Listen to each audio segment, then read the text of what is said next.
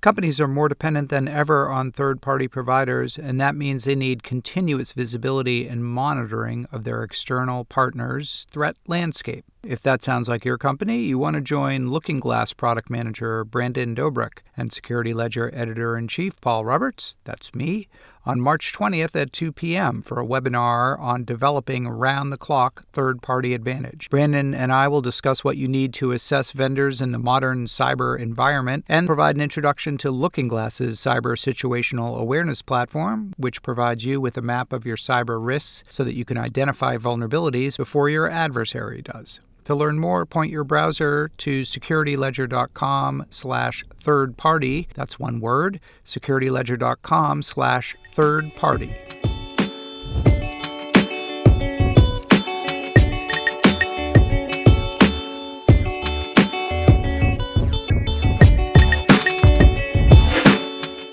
This is the Security Ledger Podcast, and I'm Paul Roberts, editor-in-chief at the Security Ledger. In this week's podcast episode, number 133, what will it really take for consumers and businesses to ditch the username and password? What kind of authentication will replace QWERTY and 123456? This week, we're kicking off a series of podcast segments on the future of passwords. We're going to be talking with George Avetizov, the CEO of the startup Hyper. But first, quantum computers sound like the stuff of science fiction, with the zeros and ones that are the foundation of modern computing giving way to the ethereal qubit that can be either a 0, a 1, both 0 and 1, and everything in between. But the arrival of functional quantum computers may be closer than you think. Once they're here, quantum computers will be able to make short work of many of the most commonly used strong encryption schemes, which protect much of the world's sensitive data. For cryptography experts, a decade or two hence is close enough to begin preparing now. One small step in that direction happened this week as Microsoft teamed with the certificate authority DigiCert and the German firm Utimaco to announce a successful test implementation of certificates of a Microsoft-developed algorithm known as PICNIC, which can create quantum-safe digital certificates used to encrypt, authenticate, and provide integrity for connected devices on the Internet of Things. To understand more about the problem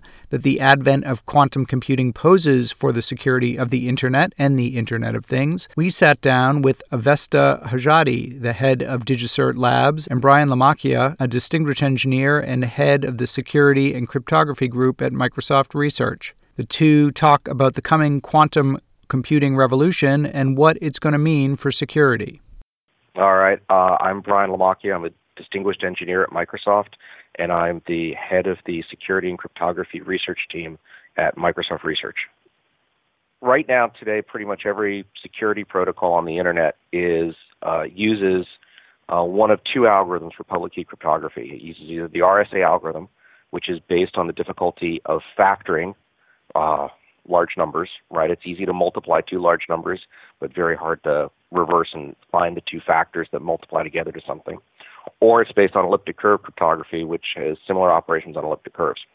And those are two well-studied number theory problems that we basically depend upon for public key encryption and digital signatures all over the Internet, right? Every time you connect to a secure web server, you're getting authentication information using those algorithms.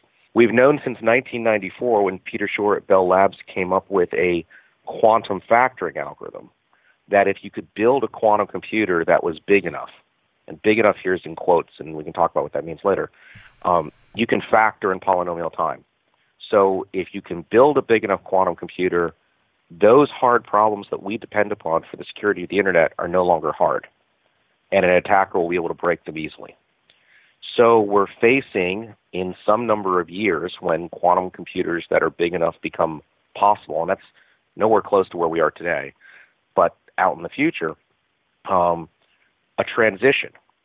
And because information that we record or that we encrypt today and send over public channels can be recorded by adversaries and potentially broken in the future, and that information has a long security lifetime, and because we're deploying devices today, like IoT devices that have very long lifetimes, we have to think about putting defenses in today that are going to still be relevant 15, 20 years down the road. So the effort today is to come up with quantum-safe algorithms that is new public key algorithms that are not susceptible to fast attack with the aid of a quantum computer. And that's the big work that's happening today. Because progress on deep technical challenges like this doesn't really move in a linear fashion. I've heard anywhere from, quantum computers capable of breaking encryption being online within 5 years or 15 years or maybe never. Like, people don't know, but they think increasingly that it's likely and not in the distant future. What are your thoughts? I mean, if you were a betting man, on how long it is going to be before there's a quantum computer big enough, and again, we'll talk about what that means, to actually take a swing at an RSA or AES algorithm that's now considered safe. When I started my project at Microsoft Research in early 2015, we have a quantum computing team at Microsoft that's trying to build quantum computers. And so I went to them and I said, when do you think we're going to see a cryptographically relevant quantum computer?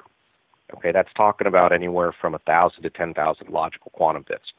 No, and there's logical stable quantum bits, way more than anything that's practical today. They told me roughly then 15 years. They were saying 2030, okay? And they're still sticking by that number as a rough number, maybe plus or minus a couple years. So not 5 years, but within, less than 15 is a distinct possibility. And when I started my project, I said, okay, 2030 is a far way out there. But then when you start doing the work back plan for everything that has to happen to effectively upgrade the internet to new public key algorithms, developing them, proving that they're secure, standardizing them, updating all our common protocols like TLS and IPsec, rolling them out, turning off and deprecating RSA and ECC, that's a 15-year process. So we weren't starting too soon, even though it's iffy. And you're right. This may turn out that we're never able to build cryptographically relevant quantum computers. But the risk of us not doing the work and, an adversarial entity succeeding is so high that a lot of this is all just risk mitigation. Yeah. I mean, we're still trying to get off of IPv4, right? So correct. Right. Look how long that transition was. Look how long the transition from SHA-1 to SHA-2 and hash functions. Right. Or just getting everybody to increase the sizes of their RSA keys. Right. Right. And this is going to be a more complicated transition. So can we back up just for a second and just explain, when we're talking about quantum computers, so we're talking about moving away from bits as the basic building blocks of computers, zeros and ones, to these things called qubits. Because I'm not a physicist or even a mathematician, just explain to me and our listeners, what are we talking about here with these qubits? What are these things? Well, so first off, I'm not a physicist either, so my understanding of the physics is somewhat limited. But so think about it this way. If you go into the distant past, we actually had computing engines that were built on mechanical structures, and then we moved to, electrical transistor-based computers with bits. What a quantum computer is it's built on quantum mechanical properties, and a qubit is effectively a bit that can hold multiple states in superposition. It can be both a 0 and a 1 at the same time. And what that lets you do is solve certain types of problems, in particular search problems or problems that can be cast as search problems very quickly, because you can have a certain number of qubits that can hold the state of your solution, but all the other possible solutions that you're trying to search over. And through the way that you run algorithms on a quantum computer, the correct solution effectively constructively reinforces among the interference of the qubits, and the other answers sort of drop out. The way to think about it is, if you were searching for an AES key or searching for the subproblem that we need to solve for factoring, as long as you have enough stable qubits, you can encode into that all of the possibilities of what might be a possible answer, and then sort of the answer quickly surfaces out of that. So the difference is a bit's not a 0 or 1, it's both a 0 and a 1 and anything in between. Okay? And so when you string together 1,000 logical stable qubits, you can record sort of all the values that could be recorded in 1,000 bits at the same time. Brian, I know you mentioned Microsoft's working on a quantum computer. Does Microsoft have a working quantum computer? I know IBM has their Q computer, and there are some others out there. Does Microsoft have one that you can test these things on, or? We're still working on our first qubit, physical qubit. The Microsoft approach took sort of the long shot approach to go after what you could consider version 2 physical hardware. Their scheme is based on something called topological qubits, and they're likely to have much better engineering scaling properties, but they're still searching to get that first qubit built. However, we also have we look at the entire software system. So we have today a programming language and a simulator for the quantum computer. So we have something called Q#, which is a language that integrates into Visual Studio and lets you basically write quantum algorithms, and then you can run them in a simulated format on what would be simulated quantum hardware. And we're able to test things out that way. So, these algorithms that we're developing all run on classical computers. They have to be able to run on, your and my PC and laptops and IoT devices and everything else. But we actually do cryptanalysis on our simulated quantum environments. And part of our research has been trying to estimate exactly how many qubits you would need to, say, break an RSA key or break an ECC key using the stack of quantum computing simulation tools that we've already got. And this is, by the way, just so your listeners know, all of that software is available today for free. You can go download Q# today. You can go get our code today if you want to play around with these algorithms. Everything's out there, available on GitHub and VisStudio, and you can write your own quantum algorithms and try stuff out. And that's exactly what we have been doing in trying to break our own stuff. It sounds like a huge engineering challenge. From what I understand of qubits, they are very sensitive to interference of various sorts and really need to be kind of held in this very isolated state in order to work. And that's going to require all kinds of new material development, obviously new software, language development, and so on. To read about it, you're like, is this ever going to happen? It sounds like there are a lot of loose threads here that need to be tied together. Well, you're right. It's a huge effort. The qubits that Microsoft's looking at exist at super cold temperatures, fractions of a degree above absolute zero, right? This is, colder than deep space cold sort of places. And if you think about it, there's a whole bunch of engineering challenges just to get data from room temperature classical computing into the super cold environment where you're going to run your quantum computing qubits and then get it back out. And you got to get your bits built, and there's a lot of problems. And, other companies are pursuing different physical mechanisms for trying to build their qubits, and they've all got pros and cons, right? There isn't a particular winner today. And you're right, it's a huge lift. But at Microsoft, we see a whole bunch of benefits that can come from being able to build quantum computers, smaller than cryptographically relevant ones. When you get to a couple hundred qubits, there are problems in chemistry and metallurgy and agriculture that all of a sudden become easy to solve that we can't solve today. And so we see a lot of benefits in being able to make these sorts of compute capabilities available to our customers in the cloud. But the downside is that we also, when they get big enough, they threaten, our cryptography. And so that's why we got to, there's a pro and con to that technology. Vesta, I was going to ask you, what is the threat to existing encryption schemes from this type of compute power? Is it just that these algorithms become trivially breakable? I'm Vesta Ojadi, head of R&D at DigiCert. So you can imagine the best scenario to describe as IoT devices. You can think about a car that takes about 5 to 7 years of a design cycle, and this car is going to be on the road for the next 20 years. The certificates that are going to be on this cars are utilizing algorithms such as RSA and ECC. So while these vehicles are on the road, when the quantum computers arrive, we can simply think about that, their ability to break these encryptions. So in order to be protected against these attacks on these algorithms, the classical ones, again, RSA or ECC, Brian and his team and a number of other teams, they have worked on different algorithms that are capable of resisting quantum attacks. In a specific, one of the algorithms that we have been working on is Picnic that Microsoft Research has been working on. And what we're trying to prove here is that here's an algorithm that is resistant against quantum computer. And at the same time, you're able to deploy this algorithm right across the RSA or ECC algorithm in an environment that we call hybrid certificate.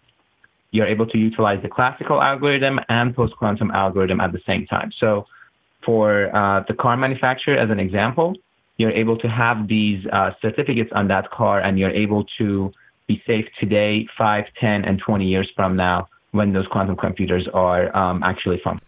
And without causing all of our heads to explode, if you could explain what are the qualities of these newer algorithms that make them resistant to these super powerful quantum computers, at least the ones that they're working to develop? Well, in fact, we don't actually have any proof for the new number theory algorithms we're looking at that they're guaranteed to be quantum safe, right? If we're being very precise, what we say is there's no known quantum advantage. That is, if I look at a problem and I assume that my attacker has as much classical compute power, as many racks of servers and as many data centers as they want, and as big a quantum computer as they want, the quantum computer doesn't give them any advantage over just the racks of classical computing. When we look at something like factoring or elliptic curve operations, we know the quantum computer does give them an advantage because the quantum computer can solve things in polynomial time that the classical computing can't. That's why those algorithms fail. For lattices, for supersingular isogenies, which is another the basis for another scheme my team's involved in, and for some of the other schemes in the competition, we have, as far as anybody knows, there's no quantum algorithm that can help you solve the fundamental hard problems at the basis of the lattice schemes or any of these other schemes. We don't have proofs that that doesn't exist. We have security models for it, and we don't know that there's an algorithm, but there's always a possibility, like with factoring, right? Somebody could always come up with a faster factoring algorithm that we just don't know about yet. That's always a possibility, but that's part of why, as part of the NIST standardization process, all of these algorithms are basically open for study, and we're all trying to find weaknesses in all of them. Sure. So that we make the best possible choices. And Avesta, obviously DigiCert's built a huge global infrastructure to support, the distribution of encryption and keys. Do these new quantum safe algorithms and encryption tools change that or make new demands on the certificate authorities like DigiCert? Great question, Paul. So one of the goals that we set for ourselves at the beginning of this project last year was to make sure that there's no need for changing infrastructure for either us or for our customers. So I mentioned the term hybrid. That means we do have this certificates being X509 certificates that today are utilizing RSA or ECC. And what we are working on right now is to be able to actually deploy the same certificate, but add the capability of post-quantum crypto, such as Picnic, and Brian mentioned QTesla. So we are working on 2 different algorithms at this point using 2 different approaches. One of them being lattice-based, being QTesla, and then for supersingular isogeny, which is what Picnic is. So again, there's no requirement to change our infrastructure. Our infrastructure is already scalable. And what we're working right now is to make sure the POCs are up to the quality of what our customers are expecting and to the quality that DigiCert has already been promised. And one of the big, obviously, challenges going forward is going to be that we're talking about many, many more devices that are using public key cryptography to exchange information. Obviously, the Internet of Things is already, large and growing.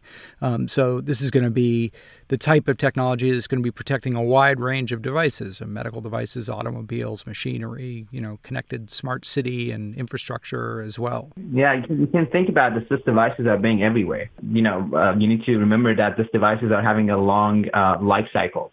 It's not a year of using this device and just changing it. They're going 5, 10, 20 years. You mentioned medical devices. You can imagine that this pacemaker being inside a patient body And you don't want to take it out every year to just update that cryptographic library on that device or updating the certificate. So what we have been working on, again, with Microsoft and UT Mako, is coming up with POCs that shows the certificates are easy to be deployed today and they're ready for testing purposes. So anybody is able to pick up the cycle of, having an HSM as well as certificate and the algorithm and be able to run their tests on it and see how viable the solution is for their environment. So you're saying if you're rolling out infrastructure, products, hardware that has a lifespan in that 5 to 15, 20-year lifespan, you need to be thinking about this. Okay, you got their attention, but what can they do at a practical level? They can start testing now. I mean, the most important thing I tell everyone who comes in and I talk to, if they're a customer that comes in at Microsoft, if they're a partner with us, is to make sure that the software and the systems that they're building and deploying today are cryptographically agile. That is, that they can easily be configured to switch from one cryptographic algorithm to another. We're looking at multiple algorithm transitions over the next 10 to 15 years, right? We're going to see a transition from what we use today to the hybrid sorts of schemes that DigiCert is demoing with this rollout. In certificates and in public key encryption, where we use both a classical scheme and a post-quantum scheme. And then eventually we'll turn the classical schemes off, we'll deprecate them, and we'll go to just post-quantum schemes. So the most important things people can do today is to try them out. If you're deploying a system today, make sure the system you're deploying has an upgrade path and has the flexibility. And, there is code available, freely available for all the post-quantum algorithms in this competition. DigiCert and UT Mako and us, they're standing up this service so you can test out certificates. You can actually do test connections today. And just being aware of that and making sure that anything that you deploy, you're deploying with cryptographic agility and flexibility and this future transition in mind. That's the most important thing. And Avesta, if they want to take advantage of this new offering from DigiCert, what do they need to do and how can they take advantage of it? Sure. I just want to emphasize on what Brian was saying. The transition time is quite important. Being crypto agile is quite important, being able to test these. And for listeners that you're having, they can reach out to labs@digicert.com. And we can proceed from there, giving them an ability to be able to test these hybrid certificates and be familiar with the environment of testing and seeing that how their devices or web servers are able to take advantage of either Picnic or Tesla, as well as the infrastructure that we have set up. If your listeners are developers, go out and check things out on GitHub. Check out the DigiCert service that's coming out. We've been contributing to something called the Open Quantum Safe Library that's hosted at the University of Waterloo in Canada. And that would be the place to start if you wanted to integrate some of these algorithms into your own protocols. We have OpenSSL working with TLS 1.3 today and some other protocols, and there's lots out there to try. And feedback from the community is really important to the NIST standardization effort. We're just starting round 2. We expect that to run for a year and a half. And it's an open process, and everybody can comment on it. And I encourage your listeners to do so. Well, thank you both, Avesta Hojadi of DigiCert and Brian Amachia of Microsoft. Thank you so much for coming on and talking to us on Security Ledger podcast. Pleasure. Thanks for having us. It was great speaking to both of you. Up next, in just the last month, hundreds of millions of usernames and passwords were exposed by researchers, the contents of online compendiums known as Collections 1 through 5. They're the fruits of data breaches and hacks going back years, and they're a useful tool for cybercriminals who can grab known username and password combinations to use in credential stuffing attacks against a wide range of online websites. The password problem gets even worse when you think about the Internet of Things, where endpoints will proliferate and the consequences of successful attacks and compromises risk not only data, but life and limb. What's the solution? One easy answer is to use biometric identifiers like fingerprints, face scans, even voice. But widespread use of biometrics poses a risk to privacy and civil liberties, as countries like China are demonstrating on a daily basis. So, is there a happy medium between security, privacy, and civil liberties? Our next guest, George Avetisov of the firm Hyper, thinks there is. In this podcast segment, George and I talk about how decentralized authentication schemes might plausibly replace the password without requiring a massive new investment in infrastructure. To start off, I asked George to tell us a little bit about the Hyper technology. George Avetisov. I'm the co-founder and CEO of Hyper. Our core belief is that big breaches, phishing attacks, credential stuffing attacks, account takeover, and fraud all happen because companies are storing everyone's passwords inside the enterprise. So, companies are storing all of our passwords and our authentication keys in one place and essentially creating a single point of failure. This is how we got Yahoo. This is how we got LinkedIn. This is how we got large-scale breaches like Twitter is a recent one that comes to mind. And every time you look at these breaches, you'll notice that the one thing they have in common is, the enterprises are storing all of our keys, our passwords, our personal credentials inside the enterprise. So at Hyper, we believe that by moving those authentication keys outside of the enterprise, essentially moving passwords and users' credentials to their personal mobile phone, we can effectively remove the hacker's favorite target. This approach, which we call true passwordless security, forces hackers to have to attack each user's device individually rather than targeting the enterprise. And this is a big paradigm shift in authentication that we're seeing. And it's only possible today because of the mobile device, because everyone has a mobile device. So our customers are companies like big banks and enterprises who are looking to passwordless authentication as a way of eliminating big breaches, credential reuse, account fraud, and securing their customers and employees. And that's essentially what Hyper provides.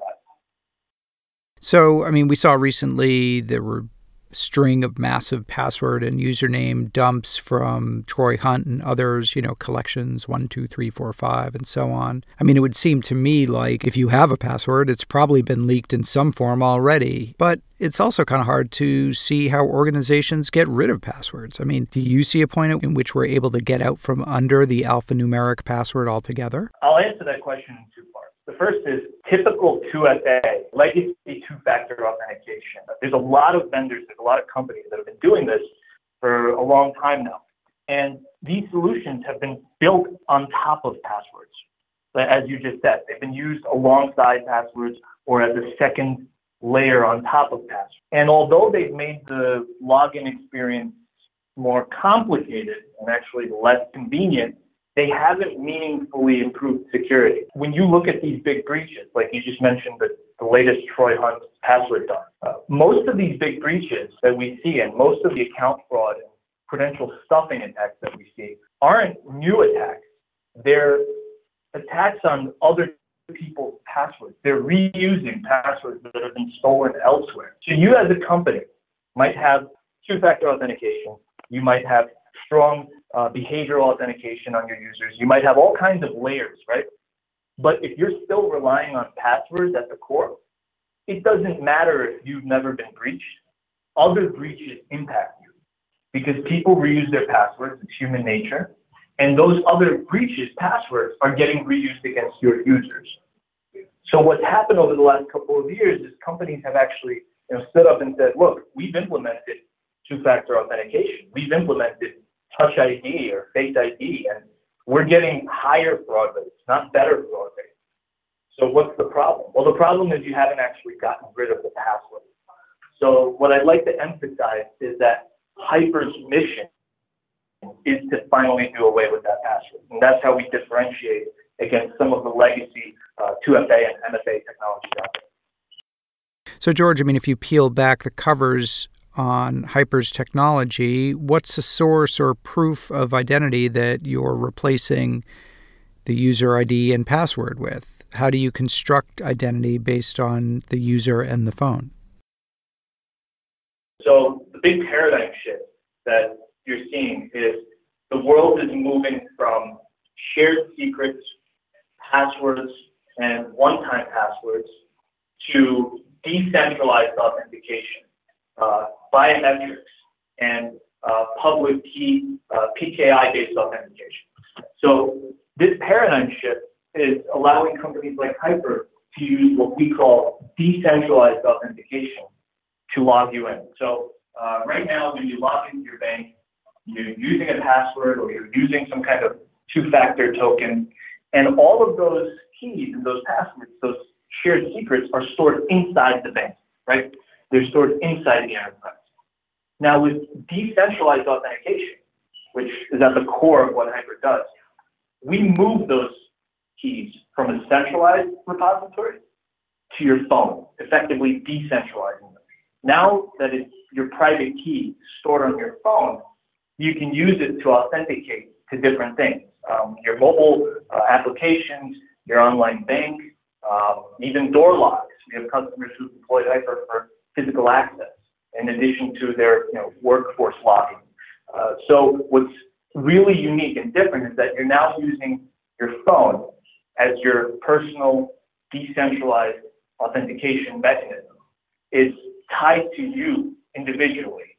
It can't be accessed by a hacker remotely. They need your physical device to actually be able to attack it. So that is a much higher level of security, and it's a much more complex attack than hackers have ever had to deal with.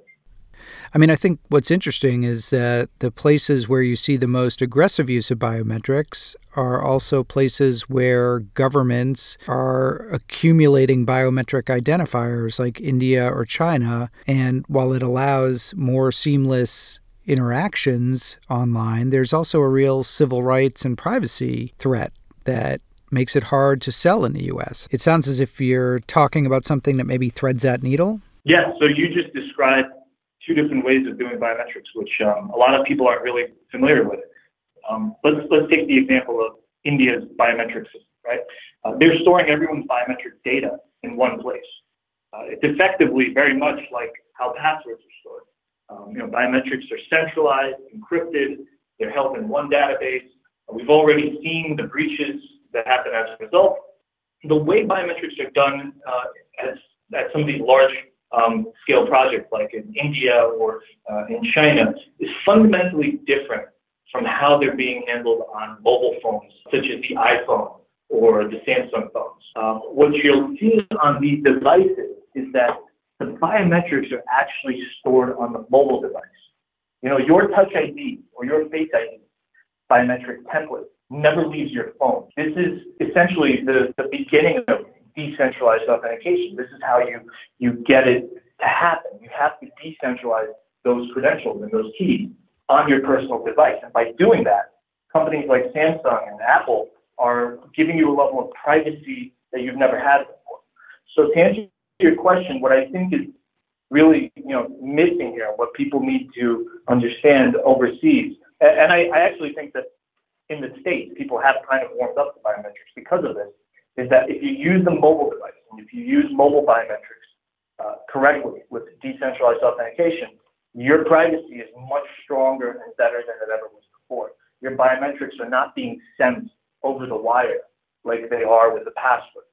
So those are two different approaches, and hopefully the decentralized approach continues to grow as we've seen it here in the States. I mean, globally, there are over 1 billion biometric devices out there already.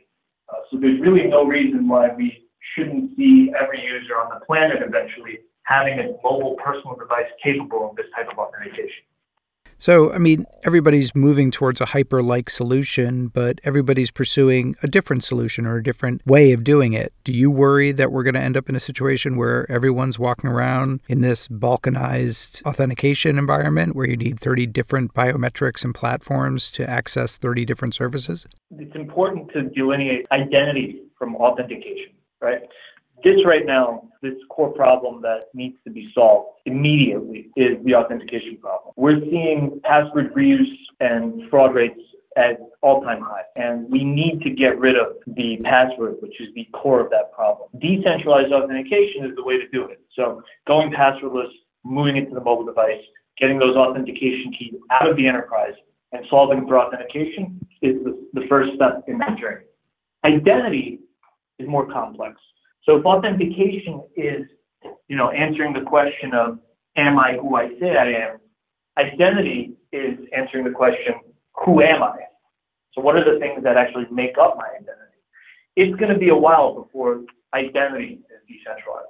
And it's going to take some time before hybrid systems appear. And you just made a good example that people will be able to authenticate a variety of ways, but the identity store that they're authenticating to needs to be fundamentally different than how it is today. So I think that systems like India's biometric database, for example, they likely would have been better off having a centralized, perhaps identity store, but moving the biometrics to people's devices. Now that's a logistical problem. You can't ensure that everyone, especially in a country like India, has a device capable of biometric mobile authentication. So again, this is one of those things that has to happen with time, has to happen with technology being more ubiquitous. We have to see the total population have a device capable of mobile biometrics before they can make a shift like that.